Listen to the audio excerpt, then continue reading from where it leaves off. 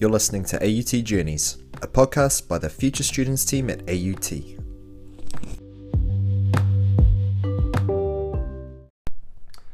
Alright, welcome to another episode of AUT Journeys podcast, and today we have another episode of the How To series.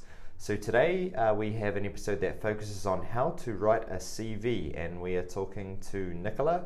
We spoke to her in the last series from the Employability Lab. So Nicola, thank you for joining us again today. No worries. Thanks for having me back, Adam. Yeah, it's awesome. We really had a good chat last time, so we know you're a wealth of knowledge. So just to recap, or for anyone who didn't listen to the first episode, what is your current role at AUT? So I am a employability specialist here at AUT. So more specifically, I look after the co-curricular awards programs that we offer here. So they're awards that you can do on top of your studies that recognise volunteering and leadership opportunities that you're doing outside of just your academic studies. Awesome. That's really great. So, bit of a hypothetical question. I'm looking for a job and I've never written a CV before. What are your 5 tips or considerations for me that I should know about? Well, if you have never written a CV before, I'm going to probably guess or assume that you're fresh out of high school looking to come to uni and needing a part-time job to study. So keep it brief.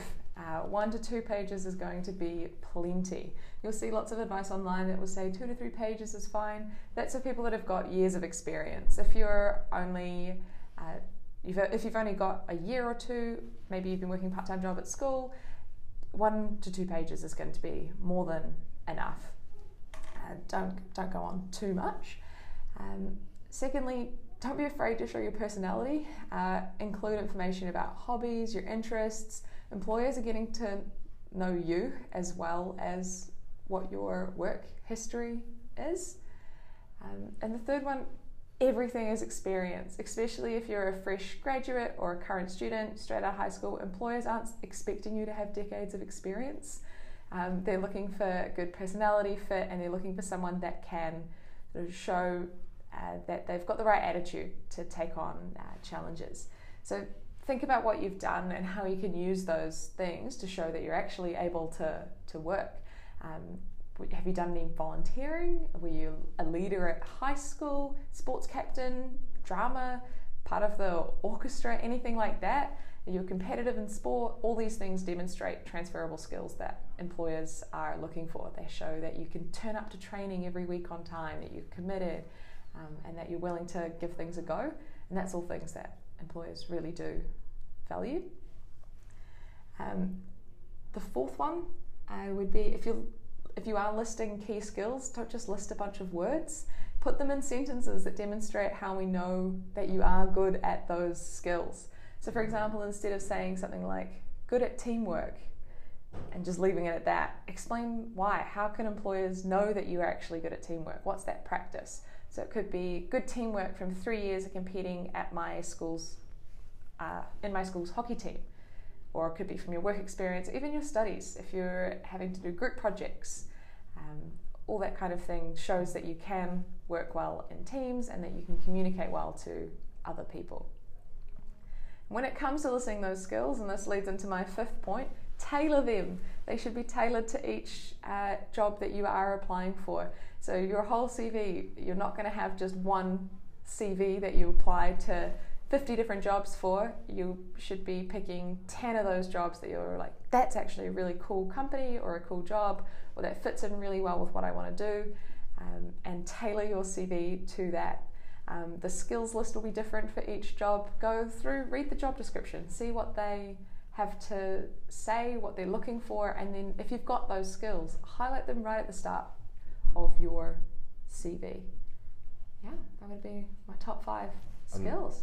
Amazing. That's really good, especially some of the things that you've covered, mentioning that, transferable skills are something that can be taken obviously from something that may not seem relevant to the job, such as teamwork in your school sports team and things like that. So as a high school student about to embark on a new journey, that's something that I wouldn't be aware of. So I think a lot of that information is very relevant and vital for people to know, which is great. So with all of those considerations, what services or resources would be helpful for assisting me in this process? So a lot of our resources are set up just for our current students. So once you get to AUT, you'll be able to log into eLab, which is our employability website that we've got. And that's where you can get a lot of our most up-to-date resources. We've got templates, exemplars that you can use. It's how you can book into appointments with us to get your CVs checked even. But for now, if you aren't yet studying with us, then if you go to employability.aut.ac.nz, that's where we have our AUT careers blog, and there is a lot of information hosted up on there that's free to use, free to access. You can share it around with your parents, your mates, even if they're not coming to AUT, and they make sure that they're getting the best advice as well. Great. And as well as the Employability Lab and that website you've mentioned, are there other support that or resources that AUT offers students around this topic? Yeah, absolutely. So on all campuses, you will find members of my team. So we're on North and South Campus 2 days a week each, and we're always available at City Campus, and we are genuinely here to help. We want to talk to students.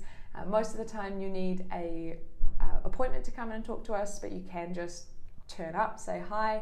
And if you search for AUT career sheets just into Google, you'll find these awesome documents that have been written up for you. They're major specific, so whatever you're thinking about, oh, maybe I want to major in this, maybe in that, go over, read through. You can see all the things that employers are looking for from that. You can see information about recent graduates who have gone out, what they're earning, job titles, all that kind of thing. There's lots of support here. You just have to get onto it nice and early. Don't leave it until your last semester. Awesome. So be nice and proactive. Yeah, absolutely. Awesome. Hey, that's really amazing, and it's also nice to hear about this career sheets and sort of pointing out, a lot of things that students like to know about, such as the amount of money you can make as well. Yeah. So awesome. Hey, thanks again for sharing your time with us today, Nicola. Some more gems there for us again. We really appreciate you sharing all of this. So thank you very much, and hope you enjoy the rest of your day. No worries. Thanks. We hope you enjoyed today's episode. If you'd like to stay connected to the team, send an email to future@aut.ac.nz, or you can follow us on Facebook or Instagram at Future Students of AUT.